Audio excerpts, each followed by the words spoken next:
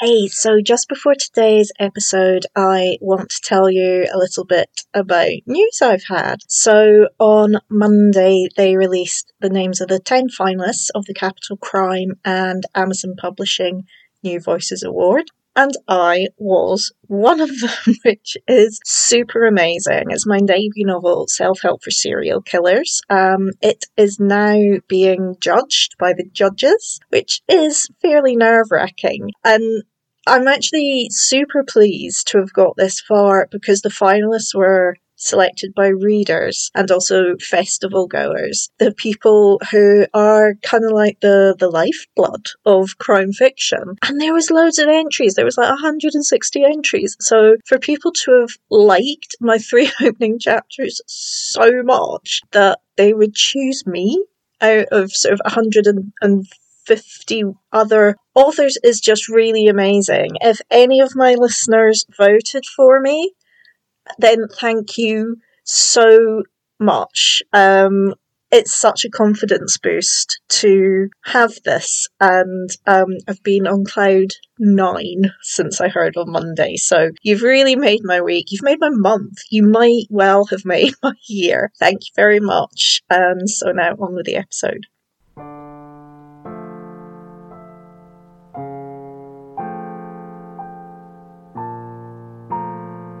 I'm Mari Campbell-Jack, and you are listening to True Crime Fiction, feeding your addiction for the best of the written and the spoken word in crime.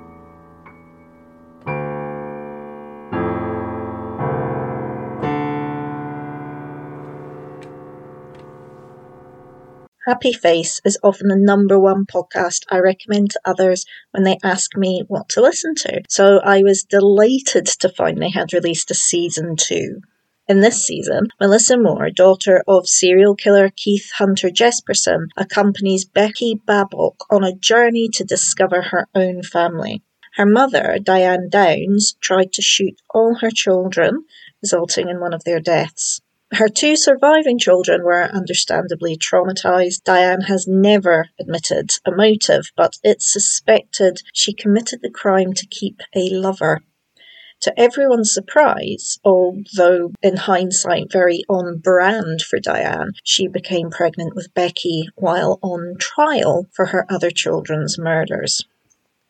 Becky was given up for adoption soon after birth. Her birth siblings, now adults, don't want a relationship with her as it is too painful for them. So she sets off on a quest to find her birth father, whose identity has remained a secret all these years, known only by celebrated late true crime author Anne Rule. The monsters Becky has to fight on her hero's quest are the highly manipulative members of her birth family in the shape of her mother and uncle.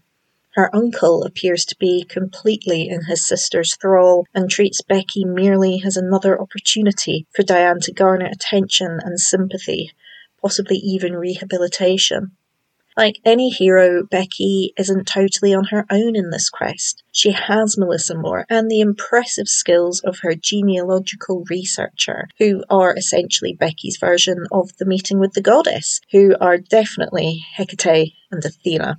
Frankly, if I had the courage, and I doubt I would, to unearth the secrets of such an explosively toxic family, I think Moore and her team would definitely be my choice of backup. Becky's willingness for this to be recorded and released for anyone to listen to is extraordinarily brave. Two-Faced reminds us, as Melissa Moore did so well in Happy Face, that there are no winners when it comes to murder. And rather than being a lose-lose situation, it is more of a lose again and again and again situation. The repercussions and traumas of which flow down the generations and affect even those who are not born at the time. One life may have been taken, but all the others were severely damaged.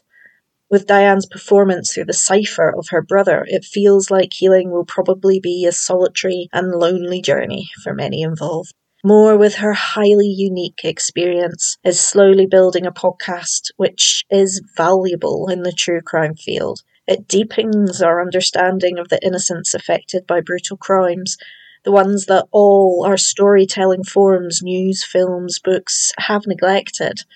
For those who seek to truly understand the most deviant crimes, understanding not just what led up to them, but also their half-life is equally important.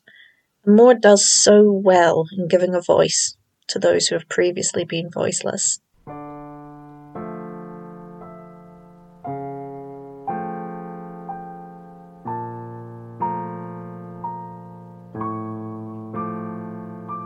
You have been listening to True Crime Fiction, the podcast that is feeding your addiction to all things crime. You can find our website at true-crime-fiction.com, on Twitter at true_crime_fic, on Facebook and Instagram as True Crime Fiction. Please rate and review on the podcast app of your choice.